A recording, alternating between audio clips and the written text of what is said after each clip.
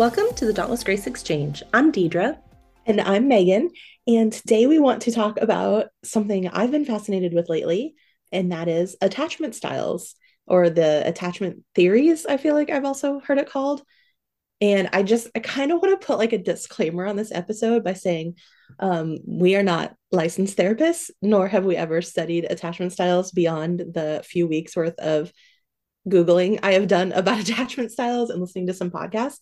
So we have this habit, I have this habit of learning a teeny bit about something and then deciding to talk about it publicly. And I think that everyone should be okay with that. I think, yes, let's do it. Because the truth is, I have read some things about it, but never like a comprehensive look at this theory and these types of attachments. And so when you were seeing things that tied it with potentially an overlay of Enneagram styles, I was like, oh, okay, interesting. Let's like dig into that. Plus, I like the fact that the particular way that we're going to address this is like sitting in a four-part diagram, which is very nice, like low and high kinds of sides on it, helps me understand it better. For people who are more Yeah. visual, as I am, maybe we can throw a graphic in our show notes or just the language that we're using. Uh-huh. Did you just commit me to making a graphic for this? Well, you sent me something that was a square with the four quadrants. I did? Did you not? That's what I thought I remembered looking at first. Oh, I might have taken a screenshot of a doctoral dissertation that I found that did a Yeah. lot of studies to see the overlay of Enneagram and attachment styles. I got deep into some research on this, which We was don't a lot want to of share fun. that specific one because we're not sure No. that we agree with the way the Enneagram breaks down into it. But let's just start with explaining, defining what we're talking about with attachment styles. Okay, so according to this very scientific website, I literally just Googled. Attachment is a special emotional relationship that involves an exchange of comfort, care, and pleasure. And these are established in childhood through the infant caregiver relationship. And I think the like main research study done on this was, oh, you've probably heard this too, so correct me if I get the details wrong, but they basically had like mothers or caregivers playing with their infants or I don't know, toddlers, like before talking age, I think. And they had them in a room interacting, and then the caregiver would leave the room and they would observe how the infant reacted when the caregiver came back into the room, right? And it was like, did they go to them? Did they ignore them? Did they cry? Did they like what how did they react to that? And based on that study, they came up with what is now, I believe, four main attachment styles. Does that sound right? That Sounds study? great. And one of the things they were also gauging was the child's stress level. So their heartbeat, their breathing, everything. And so, what we do want to mention is regardless of whether they were avoidant, like not going to the parent or crying, they were both at the same stress level. So, when we put some words to this, it's going to sound like some people need more than others, but that's not the truth. We all need a primary caregiver and we all need connection. So, these are like strategies that we used to get what we needed, right? Right. Totally before we had any thoughts about it because this was they're built into us, but they're also just kind of our instinct for how we can get what we need. So I don't want to use the word strategy because that sounds like we premeditated what it would be. But anyway, the child who doesn't look like they need their mom is actually just as stressed about her leaving as the child who was crying when she left. I just want to point that out because I think that might color kind of how we have this conversation. There's not one that's better or worse or more needy or less needy necessarily. Every infant needs a caregiver, and every infant and caregiver need a healthy connection. So that just put that out there. Right. And I think the words I always heard with it were that you either had secure attachment, anxious attachment, or avoidant attachment. And now I think they've taken avoidant and broken them into two separate ones. So it Yeah. looks like dismissive avoidant or fearful avoidant. So those are the four primary categories I've been looking at: secure, anxious, dismissive avoidant, fearful avoidant. Yeah, I want to say those one more time for everyone who is more like I am, who cannot learn from an auditory word like that, needs to see it. So I don't know how to make you see it on a podcast, but you said secure, that has its own, and anxious. We kind of see those at two different sides. And then this avoidant is split in dismissive or fearful. Yes. But that language is encapsulating these two things that they're measuring, right? So we have anxiety and avoidance are really the two things. So you can have low anxiety or high anxiety, and that's paired with low avoidance or high avoidance. And that's how we come up with these four things. So in my mind, that helps. I don't know if it helps you, listener, if you are a processor like I am, where I have to see something.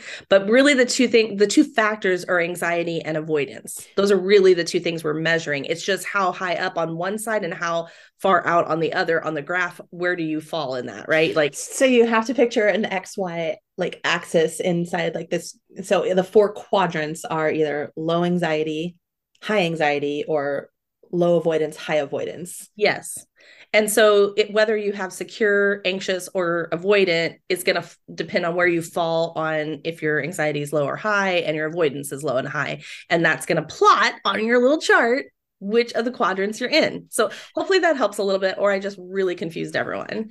But I just want to, it sounds like four different things. In reality, it's really two different things, but we have four categories because you can have low and high in both. So it makes sense that the secure attachment is the low anxiety and low avoidance. Right. Are you going to go through all four, or I don't know. Stopping there? Well, sure. Let's do it next. Okay. So the other low anxiety but high avoidance is the dismissive avoidant. The high anxiety, high avoidance is the fearful avoidant. And then the high anxiety, low avoidant is anxious. I really don't know how to teach this without like a whiteboard. So I don't know how to follow along. Well, I think we just kind of go through all four of those again and then talk about what that means to have like lower high anxiety and lower high avoidance. And then, yep.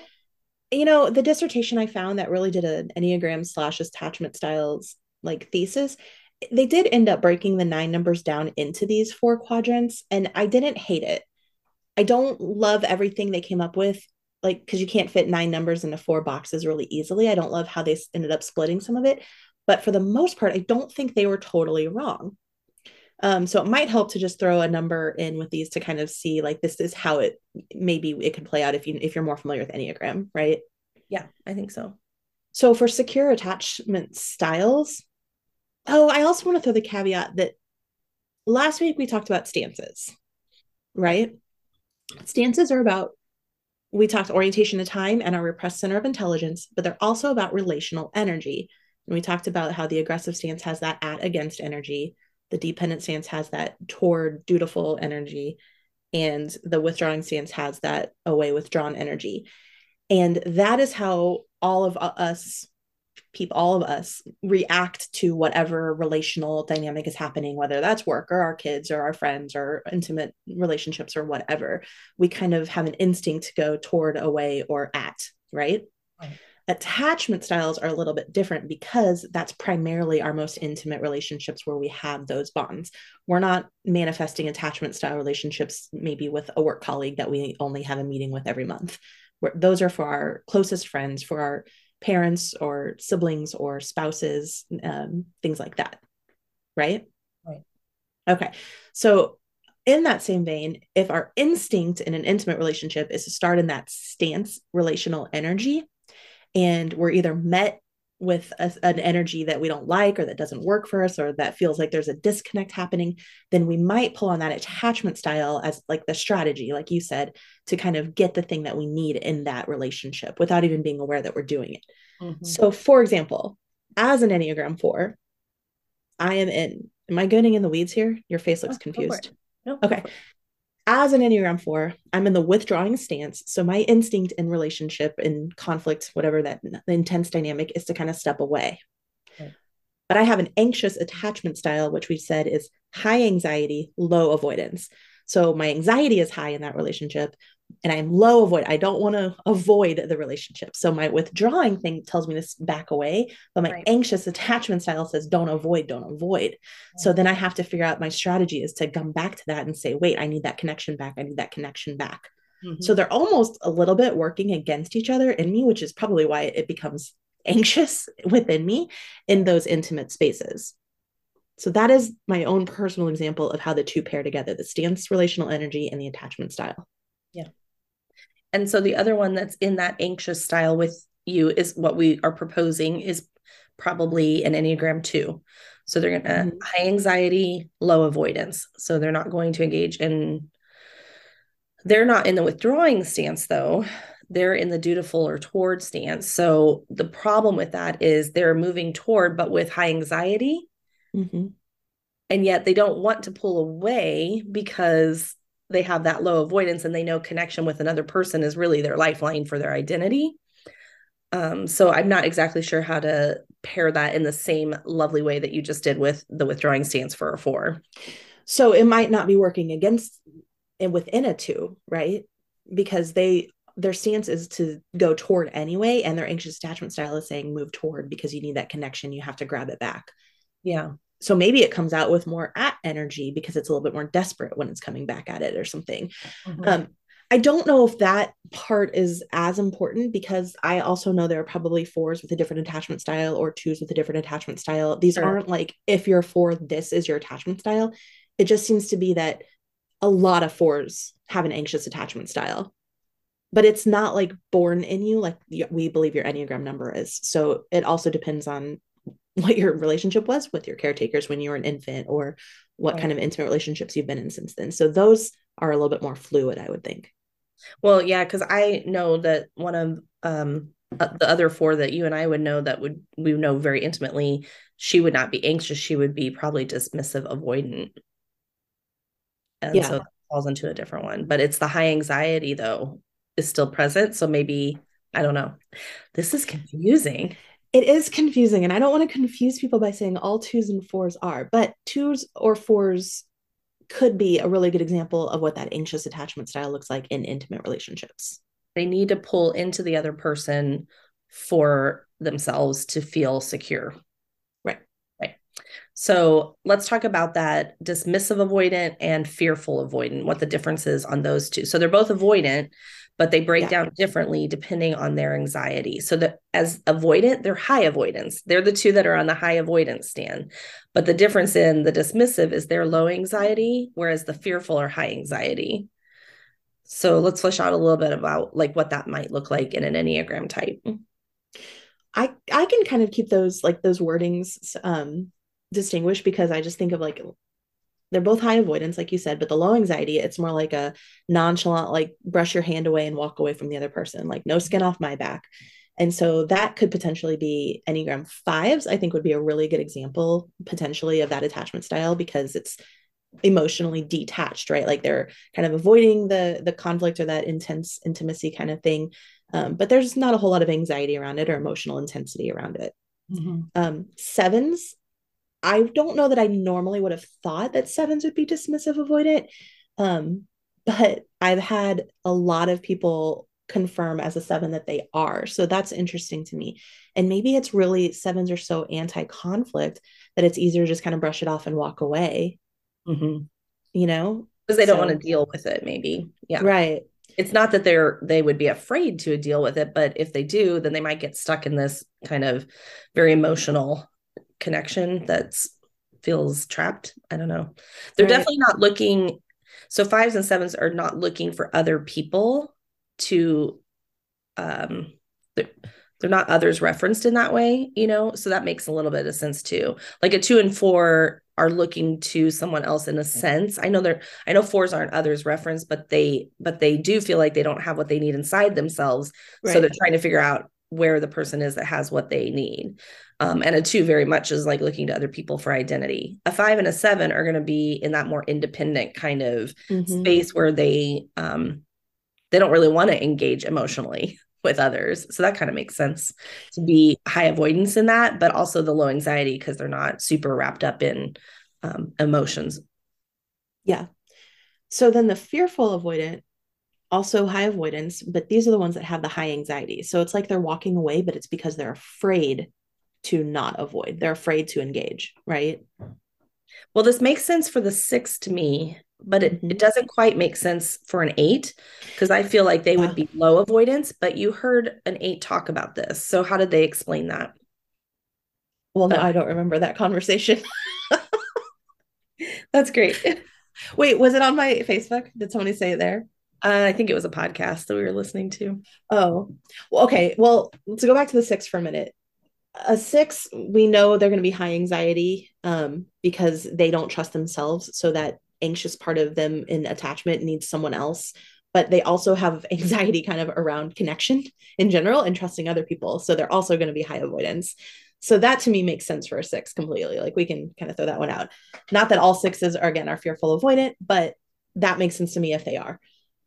Eights was, do you remember the conversation you're trying to get me to Well, I tell? think it had something to do with they're not in touch with anxiety, like as a fear, because if you ask an eight, they just don't fear anything. But they're so much want to stay in an independent space where they like someone else is not controlling them, that their anxiety is high around that. Like Mm, their anxiety is high around not having a fear because that puts them in a vulnerable position. Was it something like that? yeah, like if you ask an eight what they're afraid of, they'll say nothing, but they're all afraid of vulnerability and betrayal. Mm-hmm. They just won't put themselves in a position to be vulnerable or betrayed. So So yeah, so they, that high anxiety is probably around keeping that independence so secure. yeah, and so they avoid the same reason a six would is because there could be a power imbalance. There's something to fear there. That makes sense. I still don't remember where I heard that and why you're telling me to tell the story, but that makes sense. All right, so all this gets us to the one that I'm the most confused about, which is the secure attachment. So they're low anxiety, low avoidance. So that means their anxiety is not going to stand in the way of an attachment and they're not avoiding. So that makes it easier because they're turning a little bit more toward, right? So Mm-hmm. that makes sense that a one is in that space and they also say a three. Mm-hmm. I see that as a one would to have low anxiety and be turning toward to have that low avoidance. I Yeah. don't know for sure if I see that in a three.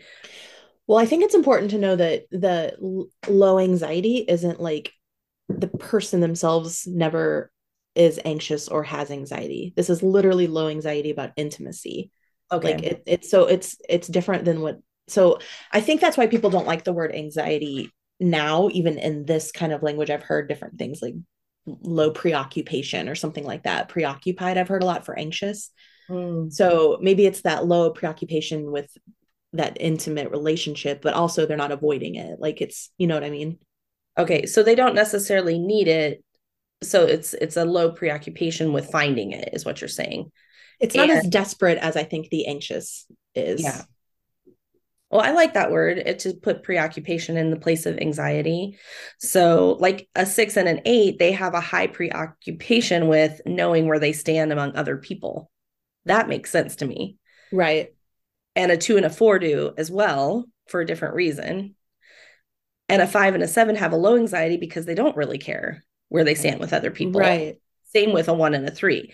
Now, so then that avoidance like gets layered on there to separate those. So that actually makes a lot more sense to me. To substitute in preoccupied with anxiety. Yeah, Yeah. I think so too. So so you'll notice though that we've really easily we have eight of the numbers in those four Right. quadrants. So what here's what the thesis did that I read. They took nines, and I'm just gonna blast this to pieces because I don't like it at all. They took Enneagram nines and divided them in half by their wings. And they said if you're a nine wing eight, you're with the eights. If you're a nine wing one, you're with the ones. And I want to challenge that. First of all, because nines, because they're the most like one of the most impartial numbers, and because they are the most like all of the other numbers on the Enneagram, I don't think there are a lot of nines that have a really strong wing one way or the other. I think most nines either have really balanced eight and one wings or almost no wing in either of those. Like nines are firmly just nines because they already encompass so much of all eight numbers. So I don't know how you differentiate that unless I don't know. I know some nines that are like I have a big old eight wing and here's how it plays out. Okay. Most nines, I don't think so. The other thing is nines aren't anything like eights and they're not anything like ones. So my philosophy is that a nine probably could find themselves really easily in any of these attachment styles, just like they can find themselves in all eight other Enneagram numbers pretty easily. Yeah. It's not a great answer, but that's my answer.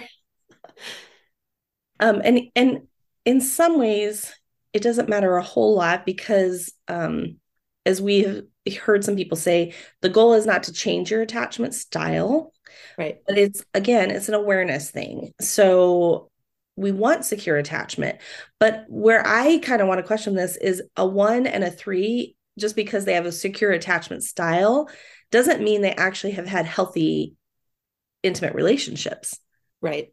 It just kind of means they could take it or leave it. I think, Right. like, you know what I'm saying? I don't know.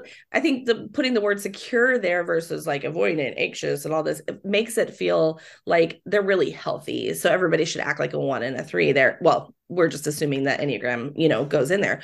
But that's not really the goal, to change your attachment style. It's being aware of what your instinct is and what your strategies are for finding those deep connections.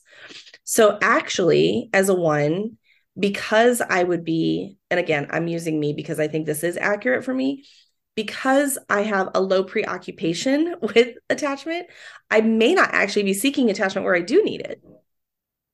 Like, I would be Sure. pro it if someone was coming for it, but I'm not necessarily seeking it out. Like, I don't know that that's a healthier relationship to it than the other way, just because it's secure. So that's kind of what I'd like to learn a little bit more about. I mean, I don't know if you're asking me that question because I don't know the answer to it, but the other part of that, and I think that's why they've gotten rid of using the words a lot of times secure. And I think that's why they talk about anxiety and avoidance, or preoccupation and avoidance, more than those other terms. Mm-hmm. Um, but another thing is that there's the concept of balance. There's a different word for that. What is that? Balance in relationship. The homeostasis. So is that what you're Like talking about? Like, yeah, like keeping it level. so like in every interaction anywhere, there's an opposite and equal reaction, right? So even Mm-hmm. like in our own body, there's this homeostasis that needs to happen. So some systems will go into overdrive to take care of other systems that are underproducing or whatever, because we need this like constant state to be healthy and alive. So the same thing, the theory is in relationships, there's a homeostasis that needs to stay present. So if one is really high avoidant and the other ones might not be their normal attachment style, but they may come down to low avoidant to try to like balance something out. So Mm-hmm. that's something that's interesting to consider, like how you are in maybe in your relationship with your parents was one thing, but then how that translate into an intimate adult relationship might shift a little bit and flow to try to keep that balance there of the energy. Yeah, we'll just throw us out as an example then, because you and I are already opposite with anxiety. You're low anxiety, I'm high anxiety, but we're both low avoidance.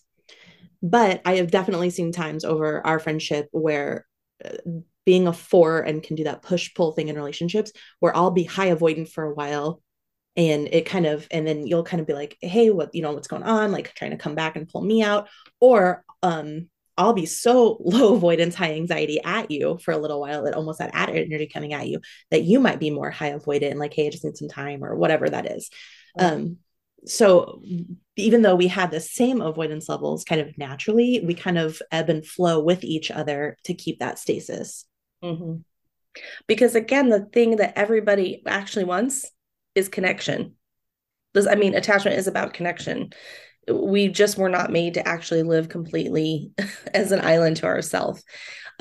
So if you are in a relationship where this is kind of the default, that you go this way and I go this way, but somebody's like shifted that, then the other person almost has to shift too, to make sure that that balance is staying for the connection. Right. So like withdrawing stance people, for example, we were talking about this last week in stance work, they may need to leave to feel safe, and the ad energy is like, oh, and so they chase them down. Well, that's actually not what that withdrawing needs, but this is like where the energy goes to kind of keep this connection there. So the same thing with attachment, it's like Mm-hmm. we're trying to kind of regulate something. And what do? Like if somebody gets too hot, you add some cold water, right? Like you regulate by doing these opposite things. And so I feel like it's a little bit like that. I think that's interesting. Then if we wanted to extrapolate, like, then how are we attaching to God? Like, most of us, the vast majority of us, I feel like probably don't have, or at least in some point in our lives have experienced an what felt like an insecure attachment to the Lord, right? Either like just times in our lives where we felt, is he actually there? Do I have a relationship with him? Like, what is it? So, I mean, I don't know if I have an answer to this except to know, like, what's your anxiety or preoccupation around that relationship with God? And what is your avoidance around your relationship with God? That's funny because when No. you said that, I'm like, I've never had that question. Oh, really? I would get mad at him sometimes if I thought he should have been doing something different for me, but I never have ever questioned since I was like 3 years old if God was Like, there or if I had a standing. And so that could be that secure thing. Like I don't I don't need a lot to prove it, I guess, maybe. okay, that's hilarious because I'm like, I just don't think God talks to me anymore. So that could be part of it though. So that high anxiety would have a different, preoccupation with where the other person is in the relationship. That's why I like that kind of Yeah. language. It's not because you have a lot of fear. It's more about like what you're looking for. So I'm like, as long as you're like in the room, I feel good with this. We're good.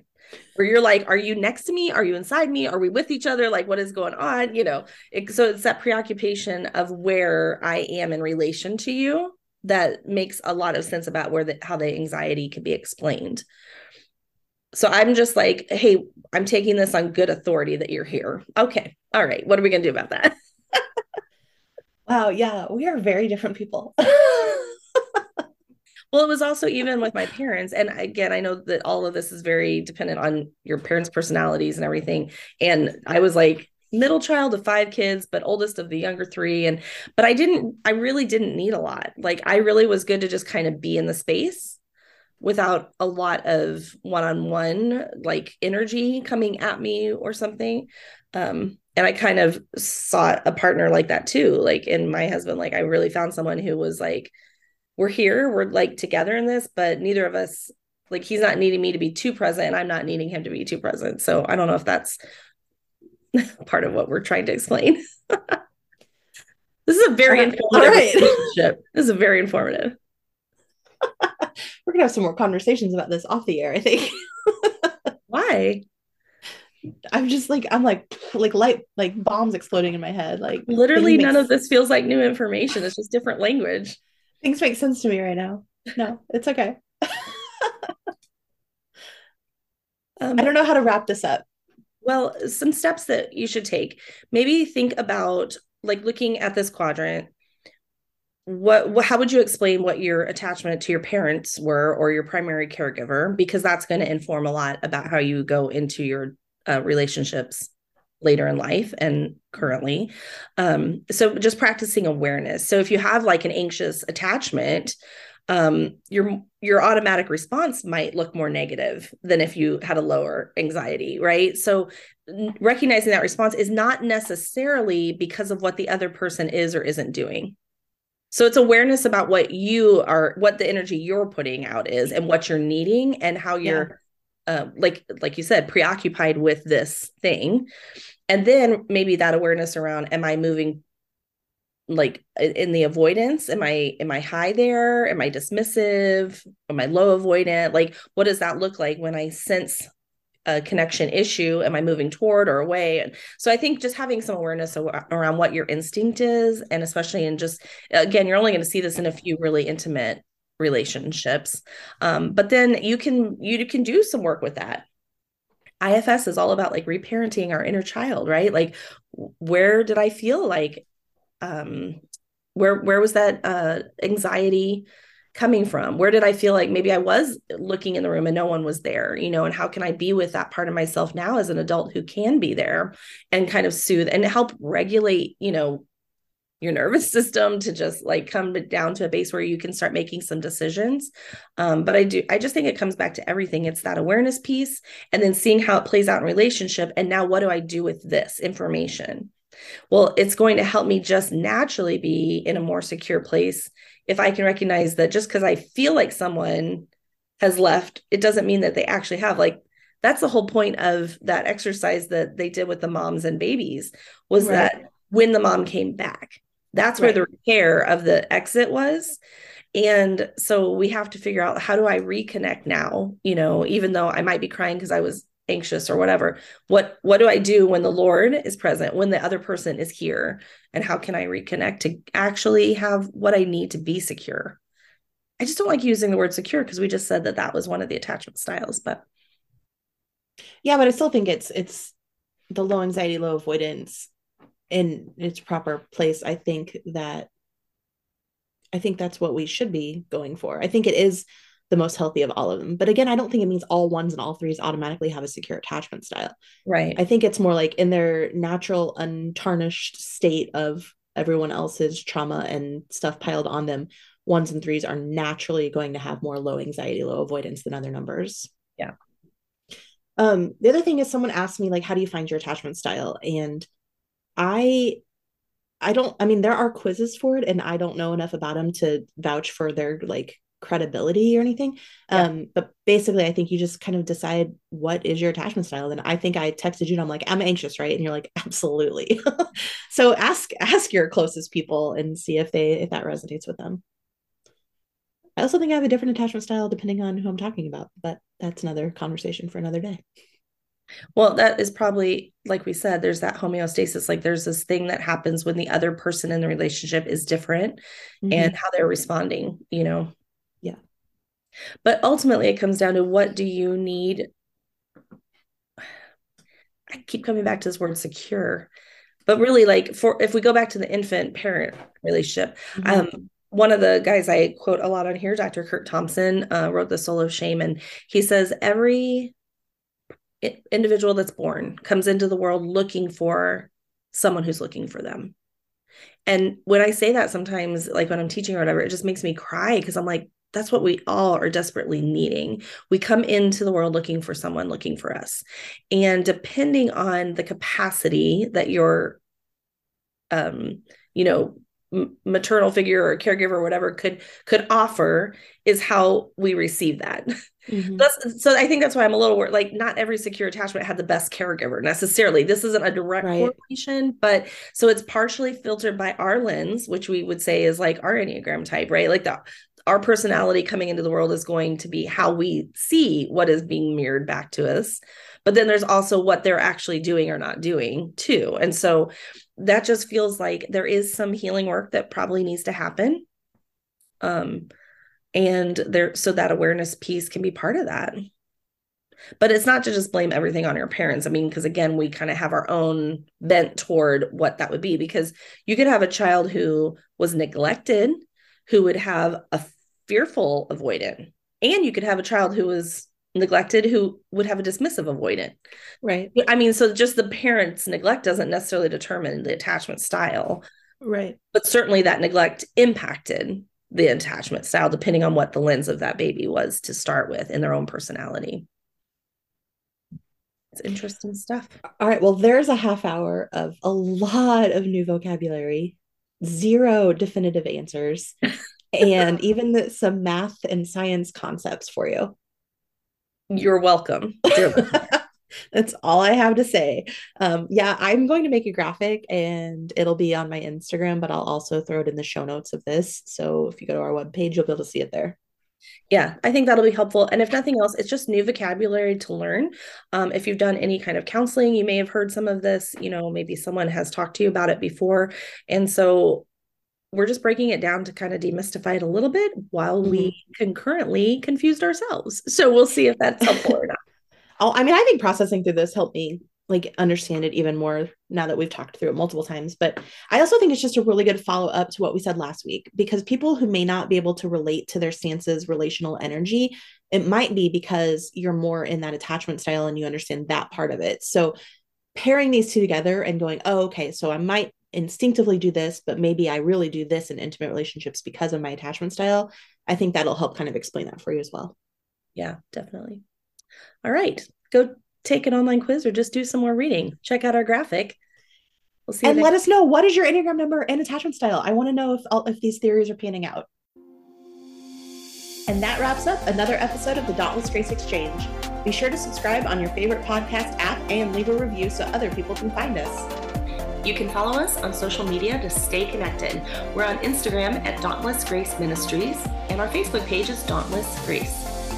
For more about the Enneagram, visit our website at dauntlessgrace.org for coaching and training opportunities. And you can follow me at Enneagram Megan on Instagram. And be sure to check out our website for more information about today's podcast. Plus, you can click the resources tab to find books by all the authors we've spoken to or about.